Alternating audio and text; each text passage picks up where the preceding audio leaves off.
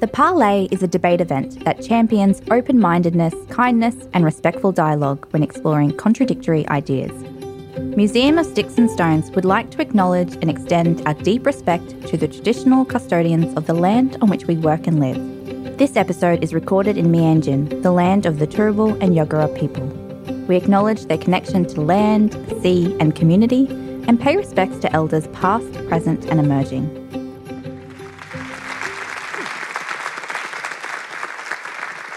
Hello.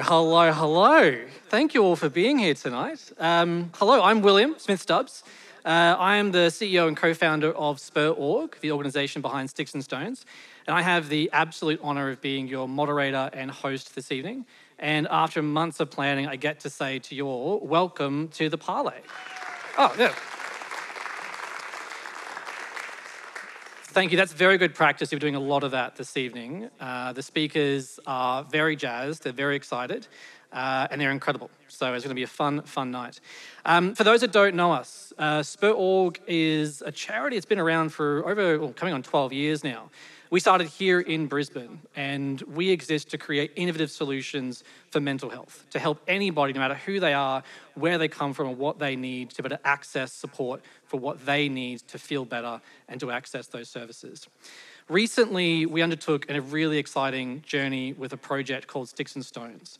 We were approached by Google, of all places, and they said, hey, if we had some money to help you look into online hate and harmful speech, what would you do? And we said, well, that sounds really depressing, but we'll give it a go. Sticks and Stones has kickstarted a really wonderful, exciting research project for us. Over the past year, we've been delving into that space of online hate and harmful speech, trying to understand what it means for people online experiencing this harm, and that we all create hate to various degrees. That research has yielded some pretty insightful insights, such as the fact that we're all trolls. Everybody creates hate, while everybody receives hate online. And there aren't a lot of great ways to actually help that. One of the things that came out of that research was the use of debate, a technique that's been used for centuries, all the way back to ancient Rome and ancient India, to understand the perspectives and viewpoints of those we might otherwise hate and completely disagree with. And for us, undertaking this research has been a really exciting time. Personally, I believe there isn't a better time to look into the problems of online hate and polarization. Like many of you, I grew up with the internet. I've been an online citizen most of my life. And in fact, when I was a kid, very socially isolated, when depression and anxiety came knocking at my door, where did I go? I went online. I found solace in the internet, in video games, and I went looking for somewhere that I felt safe, that I felt like I belonged. And I found that. And I think as I've gotten older, I've realized that the internet is such a wonderful thing. It has proven to be such a great innovation for human beings. It connects us, it empowers us, it educates us. It provides connection to people we otherwise would never meet ever before. But it's very easy to forget that there are human beings on the other side of those computer screens. And it's really easy to forget that the online harm that we experience can actually create real harm in person. We lose billions of dollars every year to the economy due to online harm. Everybody's experiencing this, and it doesn't seem to be a great way of figuring out what to do about it.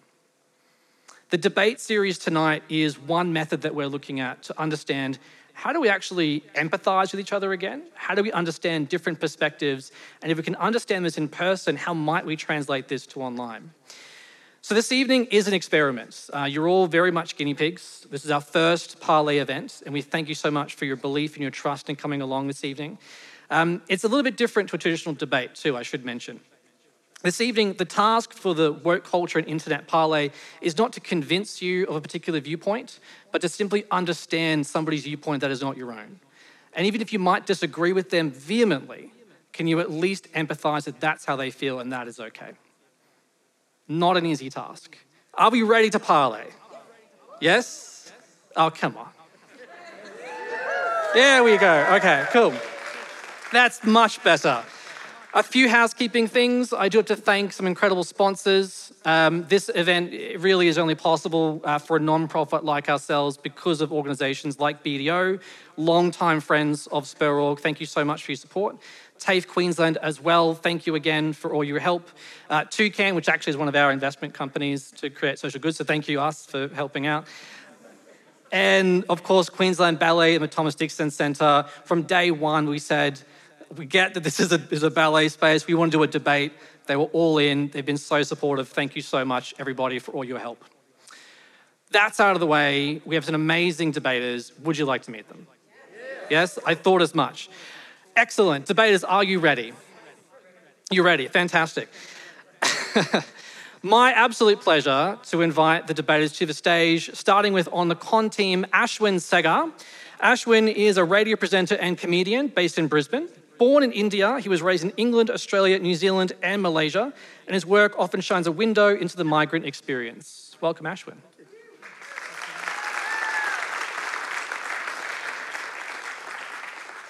Next up on the con team is Damon Klotz, Chief Evangelist at People and Culture software unicorn Culture Amp, host of the Culture First podcast, top 10 most engaged Australian marketers on LinkedIn, Deloitte Social Innovation Award winner. Oh God, and I have a less of a bio, Damon.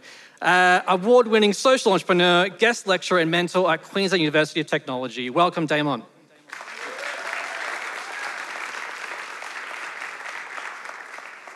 Rounding out the Melbourne barista look on the con team is Michelle Mashiro, a talented poet, creative writer, and founder of Radical Premieres.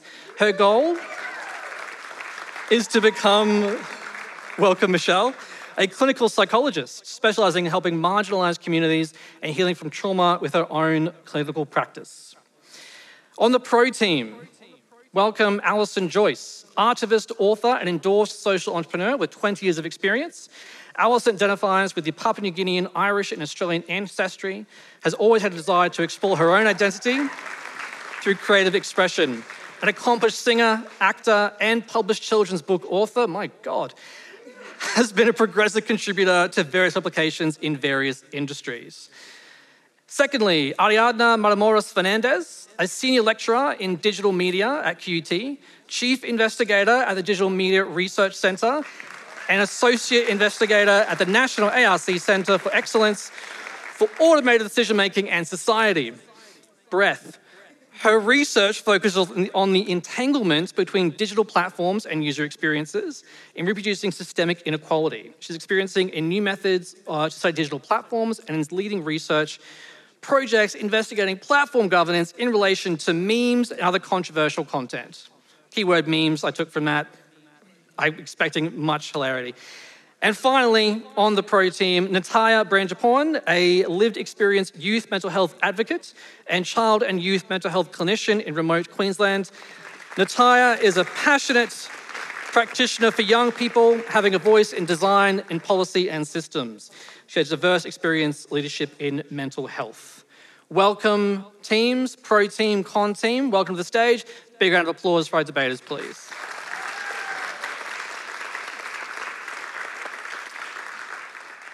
Do you know why you're here? Thank God. Okay, great. We will soon begin. I'd like to invite you to shake hands with your opposing teams, death stare them if you like. Each speaker will have 5 minutes to present their case. It's a traditional debate format with one speaker from each team following each other. There can be rebuttal in between each speaker. At the end, there will be some commentary, some points given for each speaker by myself, so completely arbitrary and up to me. Fantastic. At the very end of today, we will announce a winner based on points and a winner based on your votes as well. Finishing that debate, we will then have a panel discussion where we can ask questions to the panelists themselves to inquire about potentially perspectives you've had, to tell them off, don't tell them off if you like, or to offer additional insight. Debaters, are you ready to parlay? Yes. Yes, come on. Yes. Do it. Yes, let's go. All right, great. I will now invite the first speaker from the pro team to offer their opening remarks. Hello, everyone. So nice to see you all here. Probably some of you, when you hear the term woke or a woke internet, you roll your eyes like the emoji. This is because wokeness is commonly associated with perhaps being oversensitive or political correctness going mad, or even sometimes of being toxic online. But we want to argue that these understandings of wokeness are a strong deviation of what the term means and where did it come from. And we defend the position that we must return to understanding wokeness in its original form. So to give a bit of context, stay woke or to be woke is a Black vernacular. It is a term that has been used among Black communities since as early as the beginning of the 20th century to indicate the need to be aware of racially motivated threats. And around the mid-2000s, the Black Lives Matter movement gave it a revival to this term when activists started tweeting to stay woke as kind of a call of being alert to police brutality in the US and elsewhere. So from this original use, the term wokeness has evolved to describe the quality of being aware or awake to the fact that marginalized communities suffer systemic inequality and systemic discrimination around the world. So to stay woke is to stay aware of the fact that we don't live in a post-racial or post-feminist world where the goals of feminism and anti-racism have already been achieved. So if we think about it, if the political claims of marginalized communities had really gone too far, we would live in a world where the distribution of power and wealth would look pretty different to what we have now. So we believe and we defend that a woke internet is a better internet because it allows people to come together and work towards social change and towards community and coalition building. And a woke internet is an internet that is socially conscious about systemic inequality, but also importantly, that wants to do something about it. And good examples of a woke internet are, for instance, here in Australia, the Yes for Equality campaign during Australia's vote for marriage equality, or the SOS Black Australia, that it was a campaign to stop the forced closure of Aboriginal communities. And because a woke internet goes against the status quo, it will inevitably trigger some sort of conflict, and people will feel uncomfortable. But this is not necessarily a bad thing, because sometimes we feel uncomfortable when we are challenged, but we can outgrow this feeling and take it as an opportunity to learn. And this is similar to what happens with our everyday relationships with our friends and with our partners, right? So these relationships are not frictionless. We often have disagreements, and we talk about these things, and if we create a space where we can be open to learn and where we can feel that we can express ourselves, then most of the time, these relationships become stronger. And we even become better people because of this process of learning and unlearning. So a woke internet, for us, offers a similar opportunity. But we must be willing to be challenged, to listen, and to learn. So in a way, to wrap up this first intervention, we argue that a woke internet is a better internet because it helps people to build social awareness about systemic inequality, and it is an invitation to do something about it, obviously always within everyone's own possibilities. And that's it.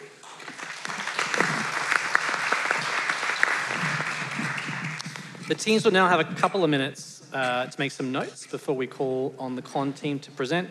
I will attribute -5 points for such a long bio for me to read out. Exactly. But I will give you 10 points. I think the comment about woke being a calling to us, almost a shorthand towards social justice, was a fantastic point. So I will give you that. Oh, it's quite jaunty. Con team, are you prepared? Are you ready to parley? Yep. Yeah. Do we get 2 minutes, or is that... You can have 2 minutes. Okay. If you discuss. Okay, cool. You're ready? Yeah. Oh, I mean, it took your time. I heard Great. like 40 points just given. Con team, are you ready to parlay? Yeah. Welcome aboard. Thank you. Thank you for that wonderful argument. And we are obviously arguing the cons. And I'd like to start with a really interesting statistic about wokeness.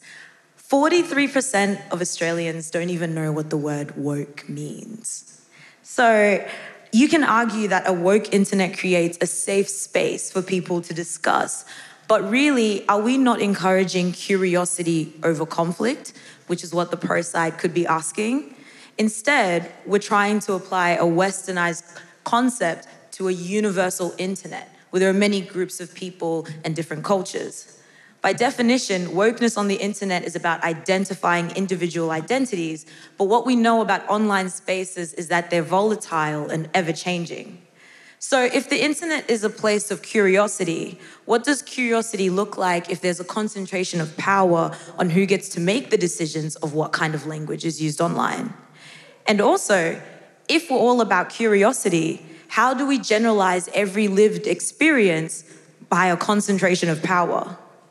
And if we are about curiosity, do we not want to keep spaces for people who are like-minded so they have a place to meet? I don't know about you, but I tend to find it quite disingenuous when someone pretends to understand my lived experience because they're trying to be woke. But I think there's a really good example in our current climate that really speaks to what censorship on an extreme level can actually look like. We can talk about the CCP and how they censor people on their internet. They don't have access to things like Google or Facebook. And I know what I love about where we are in our society is our freedom to say what we want to say, be with who we want to be with, and fight for the things that we truly believe in. Now imagine if that kind of power was in a worldwide billion-dollar organization. What would that look like? Now we love our internet freedom, but we want an internet of curiosity, not one of conflict. And history is not black nor white. So I'm kind of leaning on the side of not so conflicting internet. Thank you.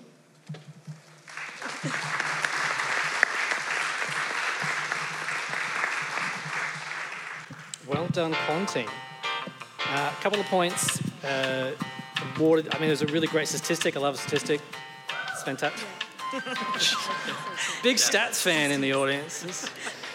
Also love the point about censorship. Is that really a thing? Is wokeness authentic or is it performative? Love it. While the pro team are conferring, I'll just tally up those points. Enjoy the elevator music. Pro team, the lack of music means it's your turn. Thanks, Will. To start off tonight, I wanted to quote my friend, Lin-Manuel Miranda. No one else was in the room where it happened. The room where it happened. The room where it happened. No one really knows how the game is played, the art of the trade, how the sausage gets made. We just assume that it happens, but no one else is in the room where it happens. These rooms still exist. The situation room, the newsroom, the bargaining table, the chamber, the boardroom, the secure briefing room. It's actually shocking how many rooms there were when I Googled them today, actually. Rooms where only a select few in a position to affect institutions and broader social structures like prejudice and inequality.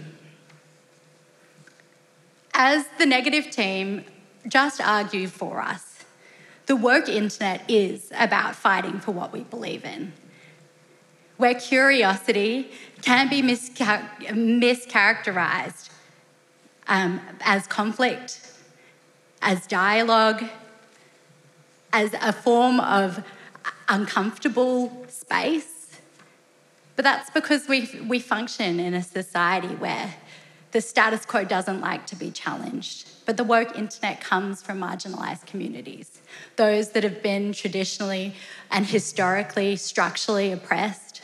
And that's where it comes in. because today I'll highlight that the woke internet has the power to build and throw these doors of these rooms wide open so that global coalitions and community lines can enter. My first point tonight is that the internet is a common room.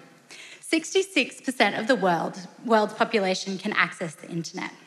And just to say as well, to rebut the negative teen there, that 43%, I know they mentioned a stat that some Australians don't know what the term woke is, but keep in mind that 43% of Australians are over the age of 60 as well.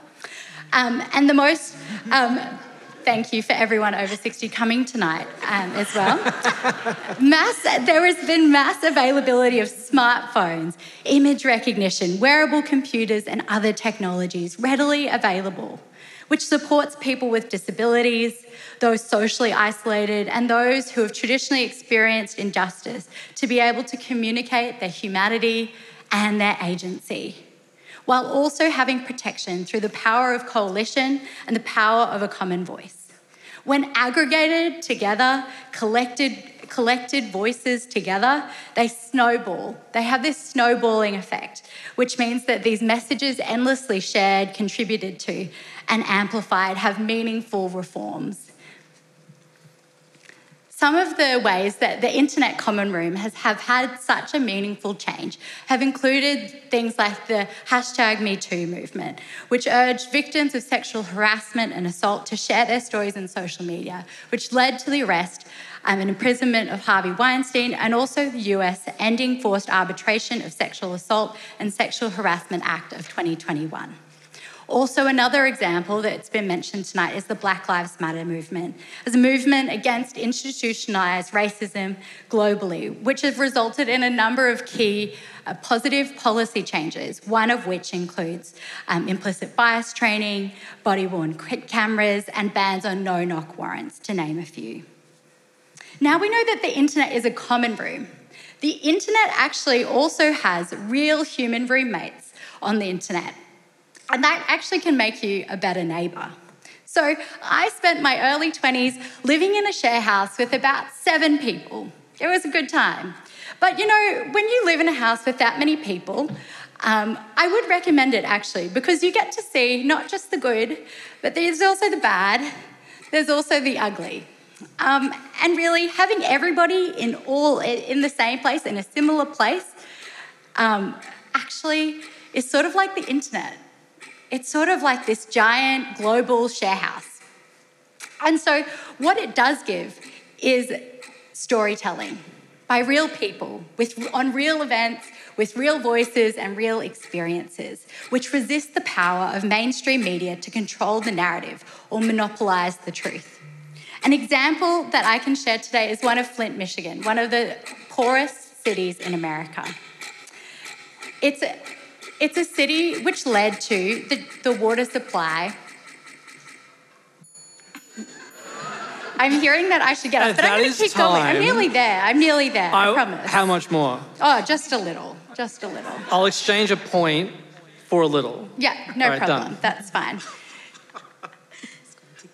Children in Flint, Michigan experienced about 12,000 children exposed to lead poisoning, but the mainstream media said, oh, it's all good, no problem, the water's all good. But actually through social media, firstly, it drew international attention that there were these water crisis perpetrators, how important this humanitarian crisis was and that there needed to be changed. But also through groups like Humans of Flint, they were able to display and celebrate the positive aspects of their lives, of hope, of happiness, of joy, and their strengths as their collective identity, not just as victims of this humanitarian crisis. Thereby, their online world was an extension of their real world, enhancing the bonds of those in their communities. To leave you with this, I want you to think about your neighbourhood Facebook page. Think about those you see. I know that everyone can go on their Facebook page if they want to see it after. You're seeing those people seeking a plumber because a water main burst, a community market announcement, complaints about the poor traffic and the recent break-in. But really, that community, it's an extension of the real world. And time. And you get to hear the stories of real people. Well done. So that was a lesson in negotiation and exchanging points for time is something to think about. Up to you. A couple of bits of feedback. Loved the rooms analogy. I thought that was absolutely fantastic. I do feel a little bit seen by the share house people comment. I might have been that guy with dishes on the sink for a week, so I feel a little bit uncomfortable by that. But otherwise, beautiful analogy. Ran a bit over time, so we'll, as I said, take some points off for that. But otherwise, fantastic job. Oh, you ready? I'm ready. Oh, the music's still going. I was communicating telepathically, sorry. I felt a tingle. Yeah. Can I just say the negative team loves the Golden Girls, Skippy, and some of those 60-plus shows. Can't speak for everyone on stage. Thank you for coming along today. You know, because normally when you think someone who's opposed to the woke internet, you might expect to see people wearing MAGA hats and with Jordan Peterson tickets. It's not. It's just people who sometimes are just concerned with where the world could be heading, more so the response that we could get. And if I could just start with a quick story. This is an absolutely true story. When I was 6 years old, my family was living in England and we were driving through the car. It was me in the back, my brother, my mum and dad, and a group of skinheads surrounded the car and threw a milkshake onto the windscreen.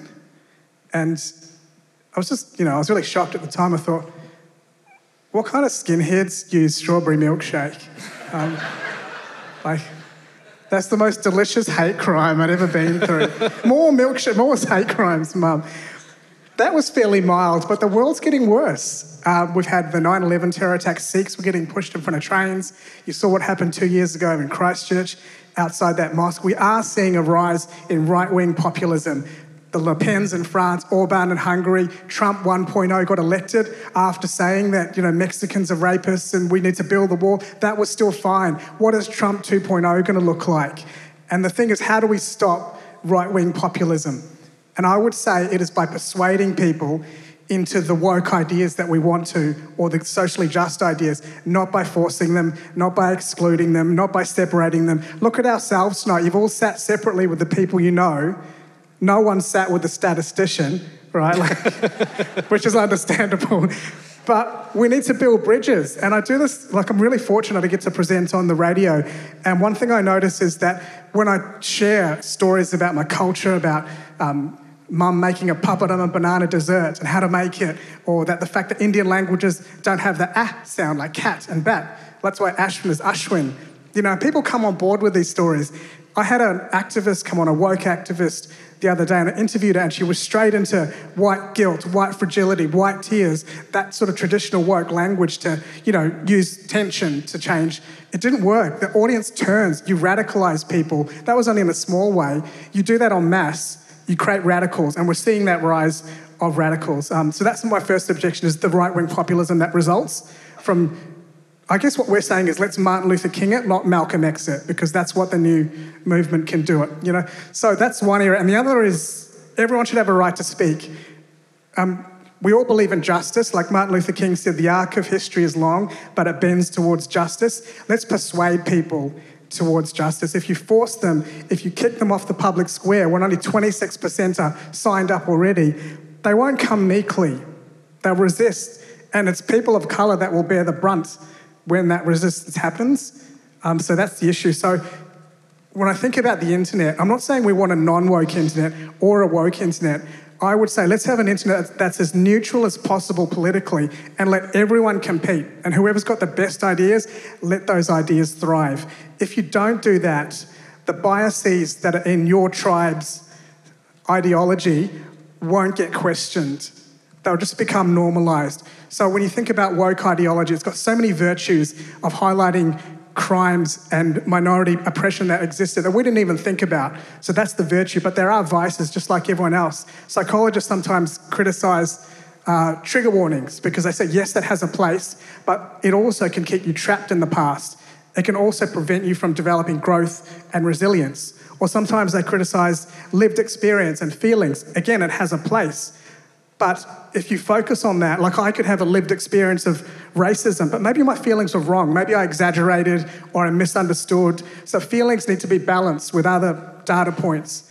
In a therapy session, let alone in a society-wide session, stats, all of this matters. So if the woke ideology is in charge of the internet, its blind spots won't get questioned, which is why it should be a participant in the internet, not in charge of it. That's why we don't believe in a woke internet. We believe in a neutral internet. And if everyone voluntarily embraces woke ideas and it goes from 26% to 100%, then we will end up with a woke internet naturally, but it won't be forced on people.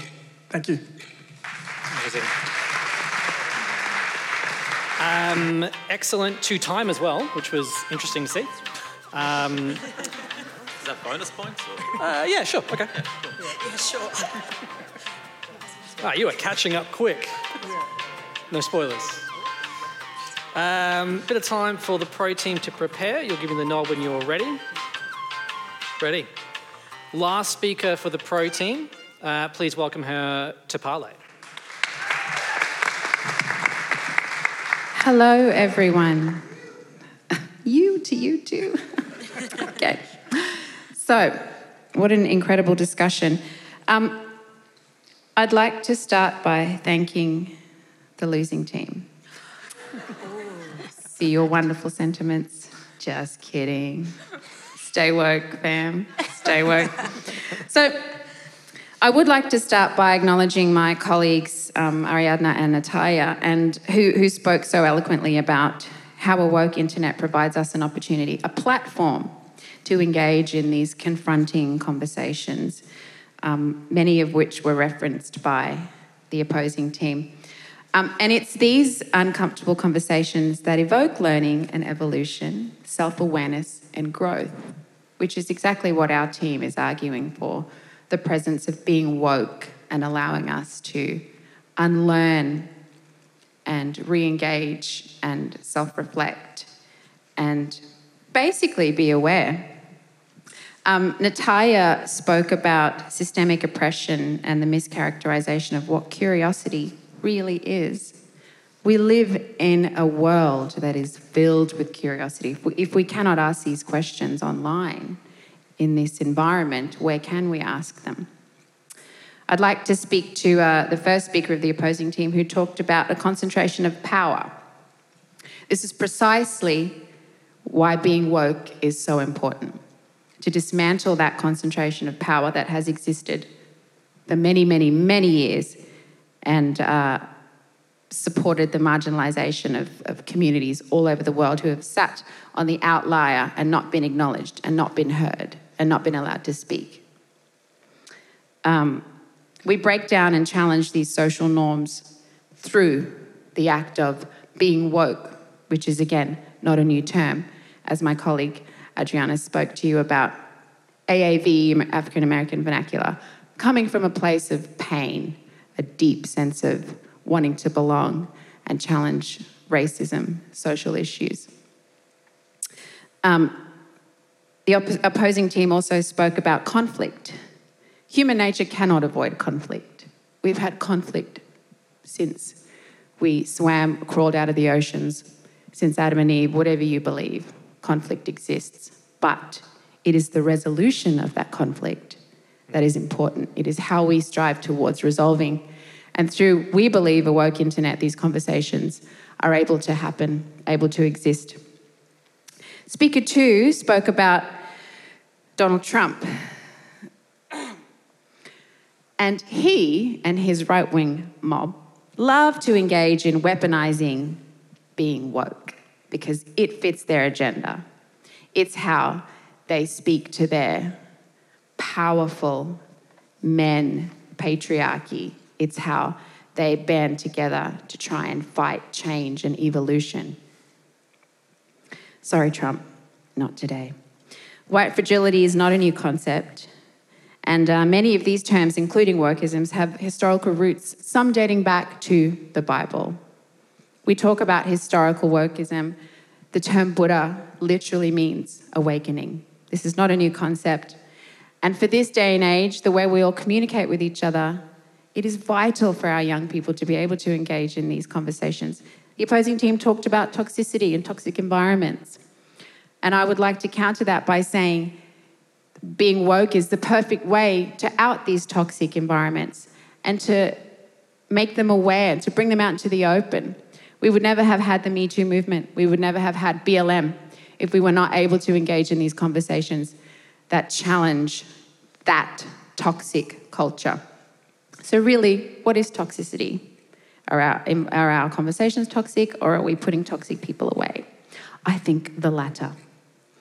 So biases, you also spoke about, these are challenged, and when we're given a chance to self-reflect and unlearn these behaviours that are instilled in us, we have an opportunity to educate as well with empathy and understanding. I can hear the clock ticking. So, lastly, being woke, as you said, Ashwin, is forced on people. It is not, my friend. It is a choice. And it is the best choice. We are in the midst of a societal shift that brings global voices together as a collective society to effect change that is tangible, vital, and vital in the protection of marginalised community. So I think it's time all of us and you all had a woke-up call. Ooh. Peace.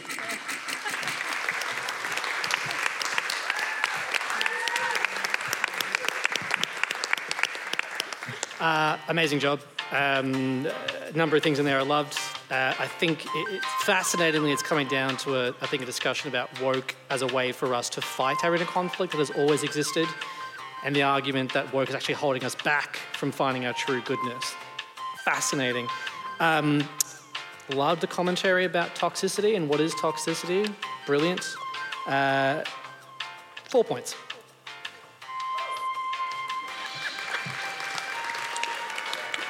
Last speaker on the con team, last speaker for the Parley Debate. Please welcome third speaker for the con team, Damon.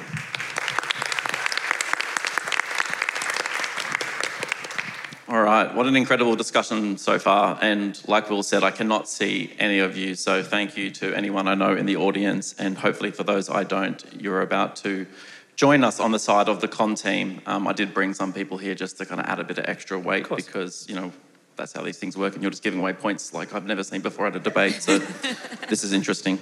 Before I share my opening thoughts, I just want to really amplify and repeat some of the amazing points that my two colleagues here, Michelle and Ashwin, made. Michelle spoke about the concentration of power leading to curiosity. We have heard many C words today, and I think curiosity is the one that we want you to stay with. We don't want to be generalising the lived experience by determining what is and what isn't woke, and by policing speech that doesn't allow for people to have a safe space to meet with like-minded people. And I'll chat a little bit about some of the rooms we've heard that these people should be hanging out in and who's allowed and who's not allowed in those rooms.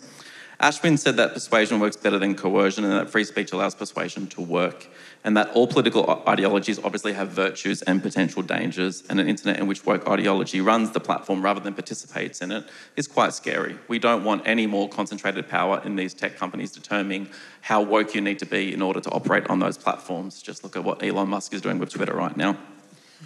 Before I get into my rebuttals from the pro team, I do need to address the elephant in the room. And I want to clarify something. There has been a lot of rumours flying around about me that I would like to clear up. It is true that I am one of the original co-founders of Spur over 12 years ago. It is true that the person speaking to you today appears to be and is a straight white male. It is true that I've spent the last 7 years working in the liberal zeitgeist of a city called San Francisco. And yes, it is true, I host a podcast. Don't hold that against me. What is not true, despite all of the above and the rumours that maybe the pro team were sharing with people in the audience tonight, is that I was not placed on this team as a decoy to make sure that Michelle and Ashwin don't win. I know everything I just said screams, what a woke person. Yet here I am on the con team. I stand before you today to let you know that despite all of the above and potentially being the white male poster boy of what a woke internet might look like, I do not believe that a woke internet is a better internet. And I don't believe it for these three reasons. I believe we should be having a culture on the internet where we can have strong beliefs loosely held. I believe that curiosity over righteousness. And I believe that when you first logged on to the internet, it wasn't because you wanted to find people who already believed in what you believed so you could have all of your views in this little echo chamber of a room and just confirming each other like, what a great idea that was. I've got the same one. It's because you want to expand your view of the world through curiosity and also take in other people's experiences while not trying to own them as your own. Some of the things that we heard the opposition say was that the internet could be a place where conflict is a good thing. I would argue that there is enough conflict in the world, and I don't think the internet, a place where there's so many anonymous people on there, is a place that we want more conflict. We heard that a woke internet is like a share house. I'm not sure about you. I'd never want to be back in a share house. That was one of the first things I wanted to get away from, was the idea of being in a share house. We heard about these rooms where when you're in a share house that there is these potentially incredibly loud housemates. To me, that is what the woke internet, loud housemates screaming at each other, trying to make sure that people believe their beliefs. I believe that an internet of curiosity where you get to be in your own room that you decide to be in, not be forced to be in, is a better one. We heard a lot about a little bit of entitlement from the final speaker that they'd already won, and I just wanted to call that out. I found that a little bit offensive. Will did say that we were down on some points, but to say that you've already won is, come on. We mentioned a few friends that we all know. There was some name dropping of Lin-Manuel Miranda. If we're going to play that game, let's play that game. I'm friends with Esther Perel, and I want to say that in Melbourne recently, there was 2 talks on the same night.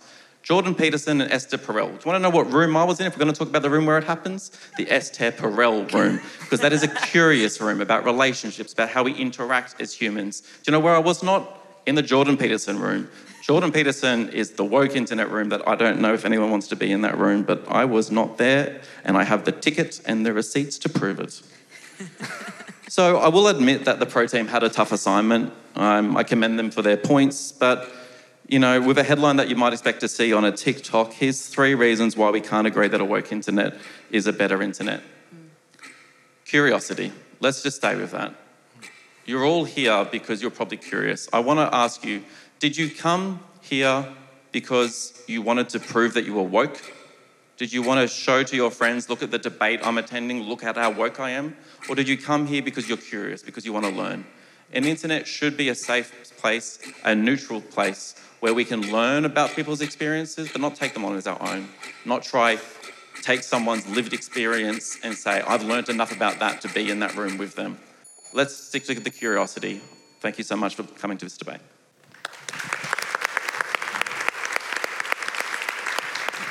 I'd like to clarify some rumours. It is true, Damon was one of the original co-founders of our non-profit. To be fair, he has since ditched us, moved to San Francisco years ago, and the only reason he's here tonight is because I know he doesn't have much to do. So it's not like a favoritism thing, just to be clear. Okay, cool. Passionately argued. I loved that. It got a little bit spicy, thoroughly enjoyed it. You can show me the receipts and Esther Perel later just to verify.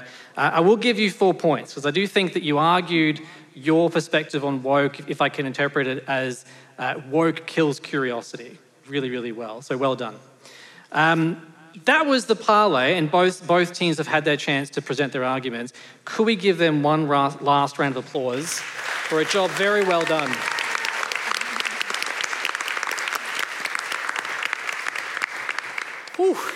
There were no fists that were thrown, which is great. There were no bottles that were hurled, which is a fantastic outcome. We weren't quite sure. Now, I would like to... We have a couple of things to do. We will be discussing this in more detail. I've made a few notes. I'd love to inquire both teams and see what your thoughts actually are. And I'll acknowledge that you both played a role. We asked you to participate in this, whether or not you believed in a particular way, but could you sit on a team and argue a point, which was really the purpose of this parlay. So thank you very much for stepping into those shoes, finding a reason to argue, and looking at this from a different perspective that may not be your own. Thank you very much. Well done. We have a couple of things to change, so please rise from your chairs, join me at the front of the stage, and we're going to decide the winner of this parlay. You listened, they parlayed, they presented their arguments. Can I get a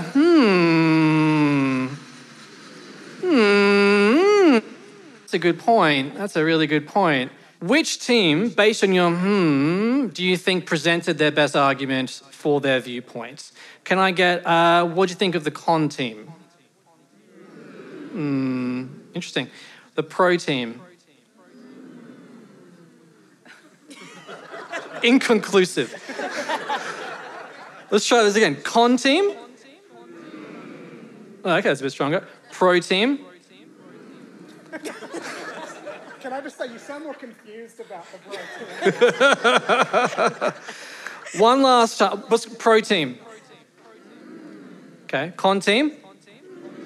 That's a clear winner. Con team, congratulations. Congratulations. I will say my point system really fell apart somewhere in there, so I don't know who I actually chose as the winner. The point of this debate, though, as I mentioned, is not actually to convince you of any particular viewpoint. We're not hoping that by the end of tonight you walk out of here thinking, you know what, my view has changed, I think entirely differently. It's instead to see, yeah, I can see why you'd think that, and I respect your viewpoint for that. I hadn't thought about that, and I appreciate that that's your view. I don't need to attack you for it. It sounds trite, it sounds saccharine, but we do believe that is something that we have lost as a society, and something that if we regain, we can perhaps have more curiosity. We can perhaps have more social justice. You're listening to the Parley from Museum of Sticks and Stones. That was the first half of the event, the debate. Our debaters now return for a panel discussion to further explore the topic for this Parley. Behind each of your chairs, you do have a small gift on behalf of your efforts in Parleying, which is an olive tree. Yes, we've gifted you something to look after and grow and a responsibility. It's also a symbol of a tradition that we'd like to start with the Parley about, growing peace together. And this conversation, while it was a debate, and you were, in a sense, competing against each other, mostly by my instigation, it is something we've done together. So please enjoy your olive trees. I've named each of them. And I'll tell you later. I do have a couple of questions, and that discussion, I think, was particularly interesting. And I'd like to start by asking, if it sounds like we had different views on whether wokeness itself is net benefit or it's a net negative, what the hell do we do? What is the alternative? And if the problem, in a sense, is that woke kills curiosity, but you weren't arguing that we shouldn't have all the things that the pro team was celebrating, well, what do we say instead? What do we use as the calling clarion, that is wokeness, to call for everybody to move towards this progress? How do you encourage the benefits of wokeness without wokeness? That's a super hard question, because I agree with, I want a more tolerant, just world. Like everything they were talking about, I want that because that's better for everyone. My question was, how do you compel it on the internet? So I think we're in for a rough 20, 30 years. And I think there's something, I'll just come back to your point in just a moment. There's a unique historical moment I feel we're in. We have got an ageing population, which we've never had. We've never had science this good, that we've got an ageing population, right? All these people are getting old. You've got a Western world that's going to be super stressed for 20, 30 years as it gets old. People are losing their jobs through automation and through, AI. So it's just a really stressed people. And I thought, if you force them to say you can't speak on the public square, or you're racist but you don't understand why because you're not sophisticated enough to understand the woke orthodoxy, it just feels like it's throwing kerosene on the fire. So that's why I'm thinking this moment is a bit dangerous. So let's just go gently. I don't know how to police the internet in that gentle way. People will do their own things, and if you force them, they'll use the dark web or they'll do something else. So it doesn't start with the internet, it starts with humans before they get to the internet. So how are parents raising kids? How much intermarriage is there? How much cultural connection is there? Maybe these are the things that can sort of reduce hostility between people, because the internet is just a reflection of our own hostility. So it's a huge problem, but you have to start with reducing hostility. So maybe there's some studies in hostility reduction and building bridges. So that's probably one place to start. Thank you. Yeah. I would like to pick up with what Ashwin said about just calling someone, okay, you're a racist, and obviously you will have someone just saying, why, you are labeling me. But what we were trying to defend is that there's a difference in calling someone a racist to say, okay, you are engaging with a racist practice at this moment. This doesn't mean that this defines you as a racist, but you can learn by explaining why it's racist, or for us, the woke internet is a space where if something happens with Indigenous Australians here and you are watching mainstream like TV, but you go on Twitter and there are certain hashtags that if you want to know what they are talking about at their own perspective, you can go there and just listen to this and just make your mind and say, okay, sometimes if you contribute and you mess up, maybe you will have like an answer that you don't like. And that's what we were saying about being challenged, because in a way, learning is not always nice. Sometimes we feel uncomfortable. And I think that the generation that you are mentioning is just like, they don't like, or not, it's not only a generation, like all of us, sometimes we don't know how to cope with this. And we have to be more aware of, more reflexive about, well, maybe I will be called out about my own assumptions, and that's okay. So it's just finding a balance. We completely agree with not being toxic, and it's being co-opted with people that just say that they are woke because maybe they are trolls, or maybe they just want to like use the wokeness to engage in hate speech or to attack others. But the idea of that we have to be all very nice always within uncomfortable topics, it's also a bit like, it can't happen. It will always be conflict, I think. Sorry, I just want to continue on that point. I think it's really important to consider generational perspectives towards being woke. I mean, perhaps the concept in itself, I remember, I don't personally remember the 70s, but I do know the hippie era. People were like, oh my God, acid-taking morons, look at them all naked running through the streets. I'm sure people considered them as woke. So, I think it's also really important to understand the influence that we have from America. I think this is a huge thing that, I guess, essentially affects what wokeism and that whole concept. I mean, it was from Black American.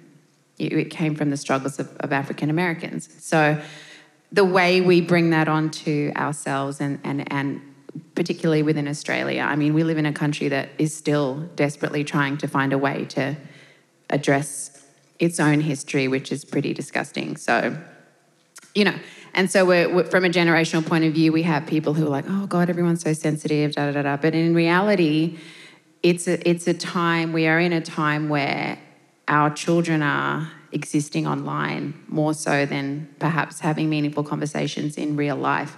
I agree with you, Ashwin, that we do have to come back to how we raise our children. What conversations are we having with them? How do we educate them and teach them how to exist in online platforms?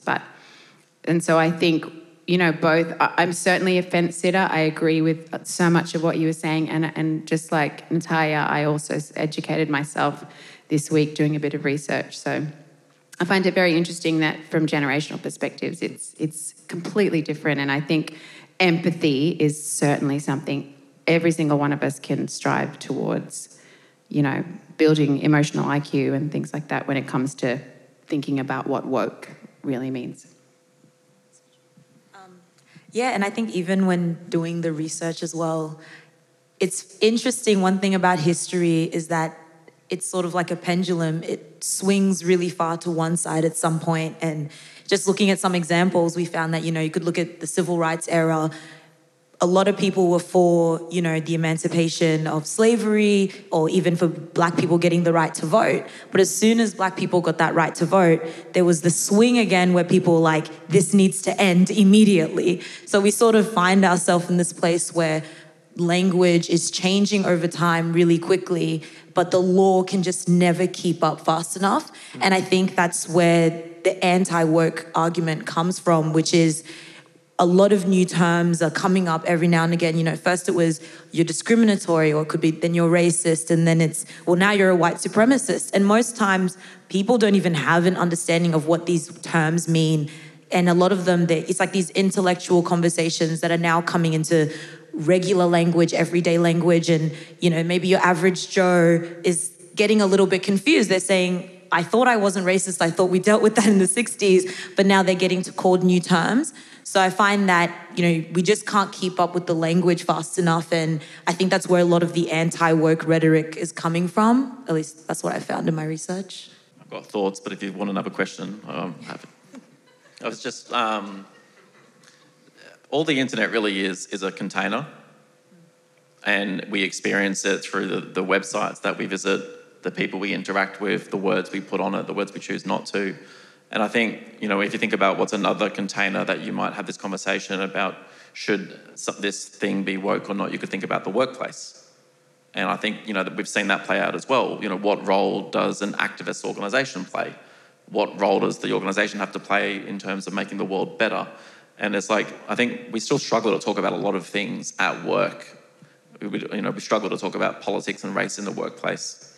We struggle to talk about, how things are really going, how to support people about mental health. And then if we are struggling when our identities are already real and there's things on the line, like your employment, your pay, your ability to provide, I think what makes the internet such a intimidating and intense place, and the reason why we need this discussion is because there is so many anonymous people who operate there with no repercussions, who are putting their voices onto things that they don't necessarily understand, because whether they want to, because they are looking for some sense of meaning, because they are looking for something to be part of.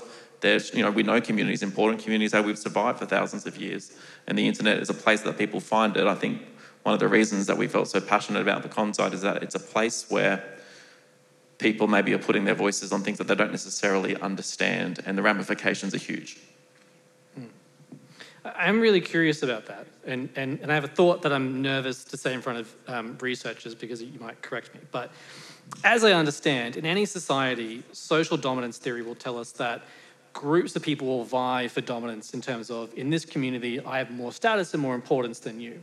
And generally, the way that we can combat that is by exposure to these groups and to more humanise rather than dehumanise those groups.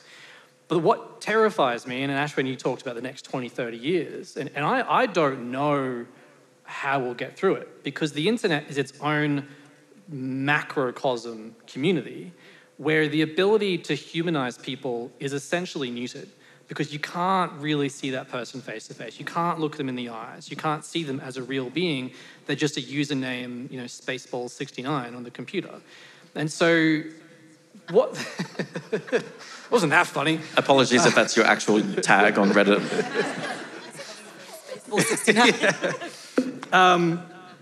How do we...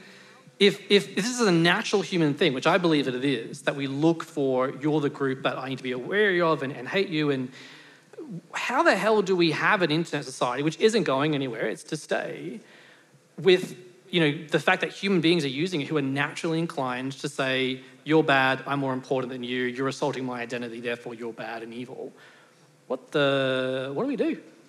It's really interesting, I guess, to not answer your question, cool. Is that in some of the reading, one of the thoughts in my reading that I came across was this idea of what if the internet is just a group of fictional characters, of fictional reading, where you might interact with that platform in the same way you might watch a show on Netflix, or you might read a novel, and in the same way that those characters have complications that are resolved, or in the same way that show really draws you in, but it helps you reflect on your values and reflect on the way that you see your life, or the happiness you feel in middle age, or whatever that could be.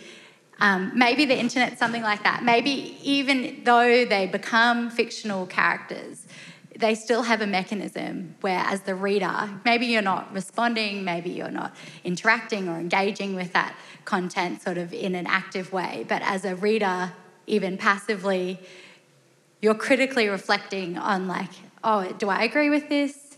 What's my position on this? Would I tell my friends about this? And I think in that way, the internet can be a place where there's dangerous ideas and where you're thrown into sort of that hate type feeling. But also, if we saw them as fiction or fictional, we actually do have a mechanism to still reflect on oh, what does this mean for me? Without throwing ourselves deeply headfirst into the story, I guess. Can I just pick up on that point? I think fiction is interesting. The two least prized subjects at school, isn't it? Is art class and religious studies. They're kind of like a throwaway. But arts is one of the ways you humanise people, reading and movies and music. So I think maybe we'll talk so much about STEM, but that's just a means to an end kind of subject. So more art will probably help.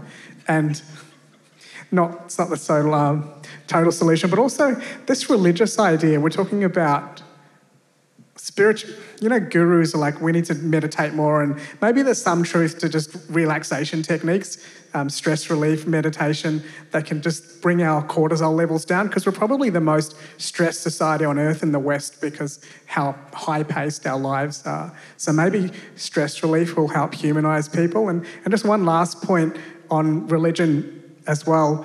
I wonder, and this is a point that's been made before, that there's something in the Judeo-Christian DNA which has sinners and saved, righteous and non-righteous, Gentiles and Jews. It's quite a binary between we're the good guys, they're the bad guys. That's not there in every religion. Like if you're in Eastern Taoism, Hinduism, Buddhism, it's more like you don't know who you really are. You better still your mind and calm it down until you discover your oneness with everything. So this sinners and saved is a particular mindset we had in this society for 2,000 years. We just let it go 60 years ago. I wonder if it's still echoing now and people want to still cling to, I'm on the side of good and they're on the side of evil. It's just somewhere in our DNA. It might not be true, but it's good to reflect on what's deep inside us, because that might help us to pacify some of our worst instincts. It's almost like saints and sinners, woke and unwoke. Yeah. Or if you're on the other side of the fence, woke is the sinner. Yeah. Yeah, and you're a social justice warrior and yeah, all these it's things. that black and white thinking, binary, dualistic thinking. Well, in that sense, then, I mean, if it sounds like we have some common ground on the fact that wokeness as an idea is good intended, even if the fact that it was, it is appropriated and it was originally something else, now that's been brought into the internet as a whole new thing, but it has problems. What about those that, are performatively woke, I think as was mentioned, if somebody is acting in accordance with what we would hope that they would do, in calling out bad things and marching for good, but I just want to be seen as a saint, is that okay? I saw a lot of it in San Francisco. Right. When you think about a lot of the companies that we spoke about today, a lot of the tech power is concentrated in San Francisco, San Jose, Silicon Valley.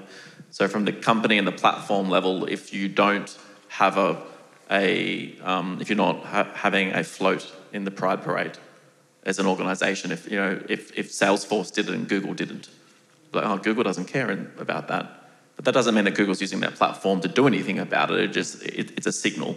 So I think in many places, and I think this happens on the internet, people at a minimum go, I have to signal this. Whether I believe it, whether I'll do something about it, whether I'll actually support someone in that group in their time of need is very different. And I think that's where we need to understand that we need to go far beyond the signalling towards ideas of being woke to actual behaviour change and actions towards these groups. When I was living there, I was there during... Did you live in San Francisco? Yeah, it was mentioned. You never mentioned it. In my 9-minute intro. But I moved there when Barack Obama was president, and I was there when Trump was elected, and I survived all 4 years of Trump and the pandemic and a few other things thrown in. And, there was certainly a moment where it's like, if you didn't march in the Black Lives Matter movement, people would be like, well, where were you that day? So there's some of it which is just expected behaviour, and I don't know if we've got those expected behaviours on the internet. I think as a society we might have expected behaviours of what maybe an open-minded person would do, but I think there's still a gigantic gap between expected signalling of behaviour to actual behavioural change when people are trying to do things to create the world that we all believe we should live in. No, I definitely agree. I think there's a lot of virtue signalling, especially living in the age of social media. There was times when people were posting black squares, or even now, we have so many ribbons, for example, for different causes. It's hard to keep up sometimes. But I think it just goes back to what Ashwin was saying again, when you want to see real change, you start with grassroots. You start with your community. It's how you treat people around you. And you see it a lot online when people are joining in on hashtags, trying to stay updated with a lot of different agendas that are happening, to the point where they're just doing it so they don't get the backlash. And I think we need it. When you get to know yourself, you can say, I actually don't know a lot about this issue, but this is the issue I'm passionate about.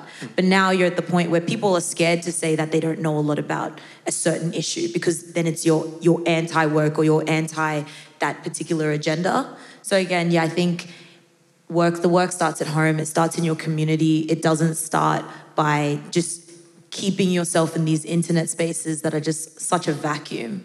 And there's just a lot of that. So do rather than label.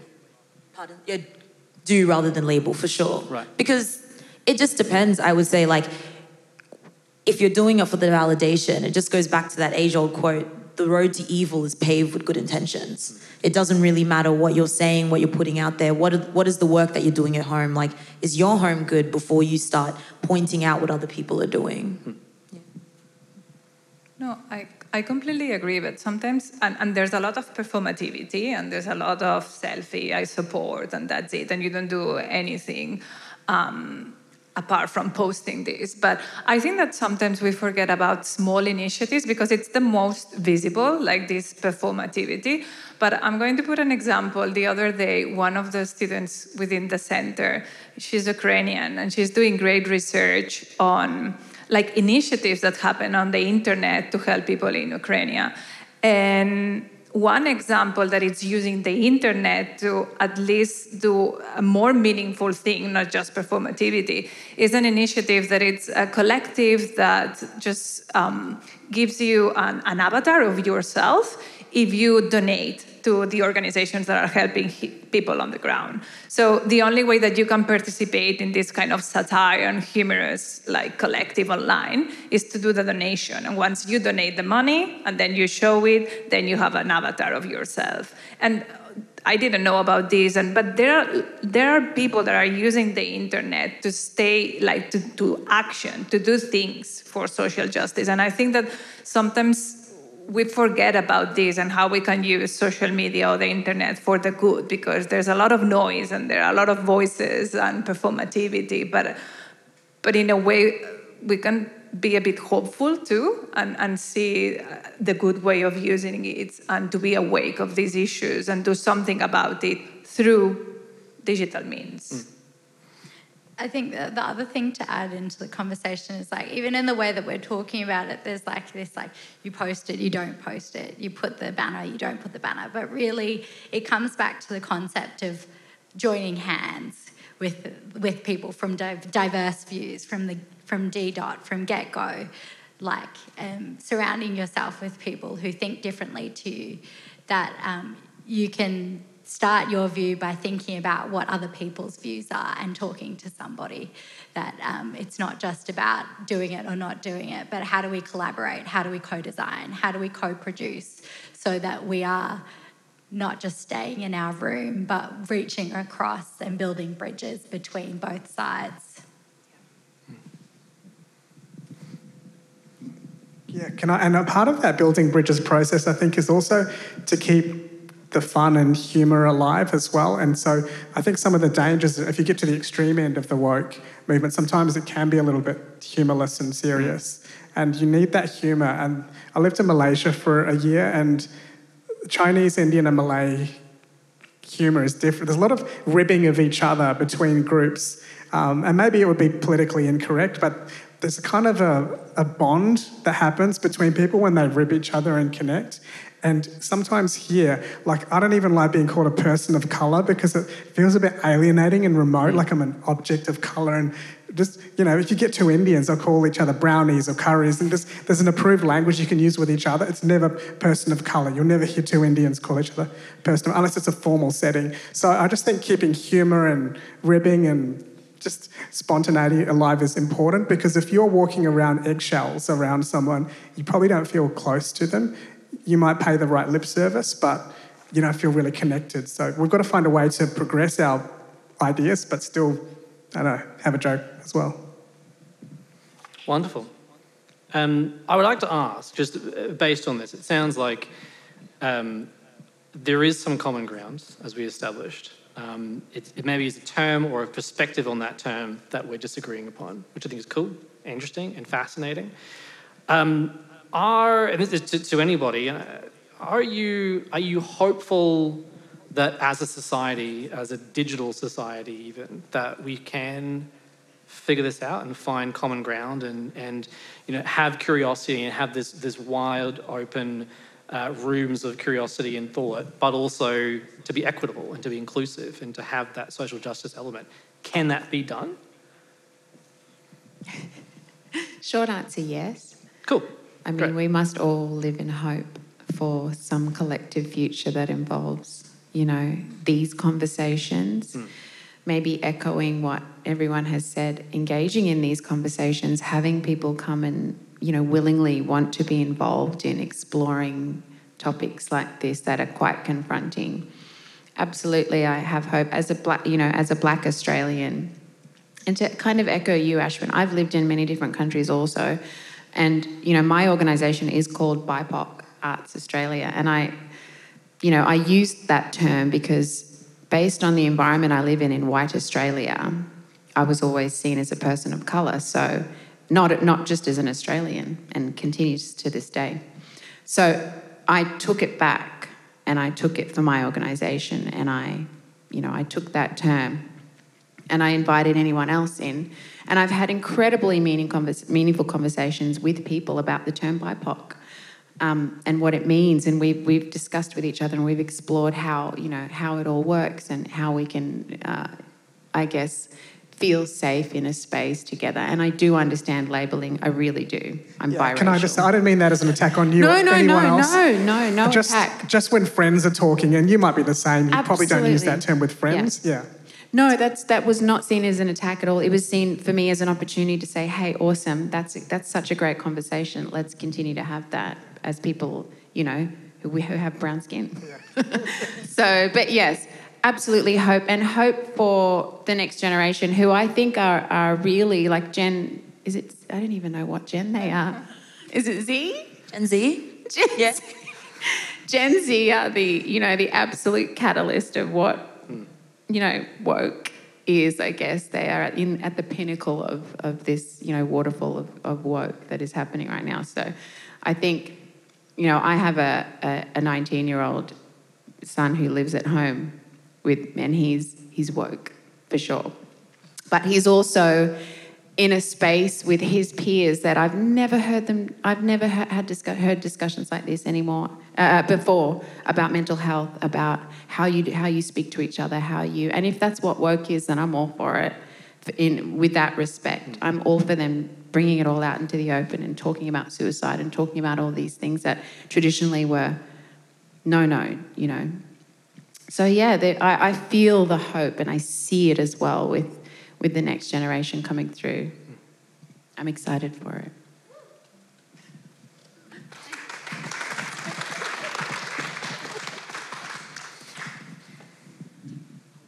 I think my thoughts on this really come down to the macro, which is the platforms, and the micro, which is the behaviours. I think if we look at a lot of the macro platforms where we're seeing this conversation about the internet and work culture take place, like Facebook.com was originally Hot or Not. Like, that is the community that we have been building the internet on. It was originally built as Hot or Not for college kids. Is that the societal framework that we want to be building the future of the internet and the future of our conversations on? Are they the founders? Are they the people with the ideologies that we believe in? Or do we need new structures, new platforms, new technology companies built on different systems of thinking where we can have these conversations? So I think where the power is concentrated and the role of platforms is going to have a massive impact on where this goes. And then I think at the micro level, at the behaviour level, will really come down to, can you approach a subject of interest with curiosity and with the courage to say, I don't know enough about this, but I'm willing to listen. And not trying to use the internet as a place to be proved right, or to be proved smart, or to prove that you know more than someone else, but you can meet someone at that conversation and go, I'm willing to listen. Whether we have the spaces online for that right now, I'm unsure, but I think the platforms will play a really big role in what the future of this conversation looks like. Thank you. And I think it's a really wonderful place to end it with hope. but with a warning that there are big challenges to it, and it's not an easy thing to do. Alison, you mentioned of generations. I think it is sort of the unfortunate responsibility of every new generation to be better than the last. At the same time, I think it's demonstrative here that we can all play a role in bettering ourselves and understanding, coming to conversations, listening, finding common ground with each other. But perhaps there is also that demand that these systems that we're using, that in a sense use us, need to be better. But at the end of it, we can all agree on the underlying purpose, even if it's the term that does sometimes divide us. Thank you both, teams, so much for everything, for tackling a difficult topic. I know when we asked you originally, there was some hesitation. We said, trust us, it'll be fun, don't worry. And you proved us right. It was wonderful to listen to you. Thank you very much.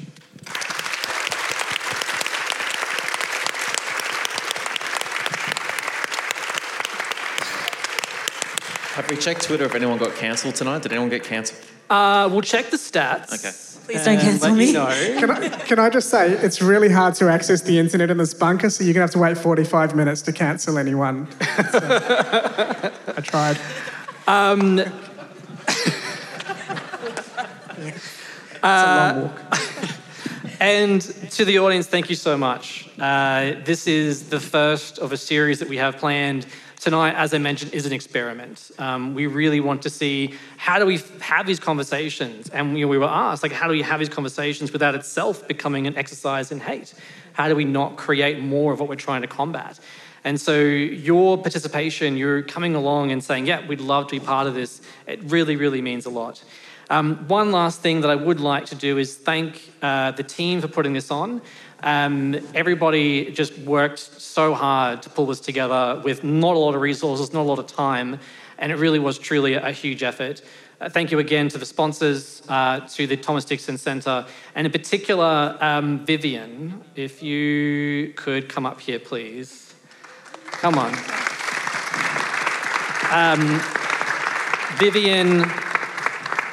Vivian is our marketing specialist, essentially our marketing executive, to be fair. Every day we say to her, there's something new we'd like you to tackle. This is now part of your job description. When we first said about the Parley, we're running this event, your eyes kind of fell out of your head, and you were checking the tickets every day. Everything came together really well. This is your baby, as you said, and you've done an absolutely amazing job. Well done. Amazing, mate. Thank you again. This has been the Parley. This has been the pro and the con teams. An incredible job, incredible audience. Have a fantastic night.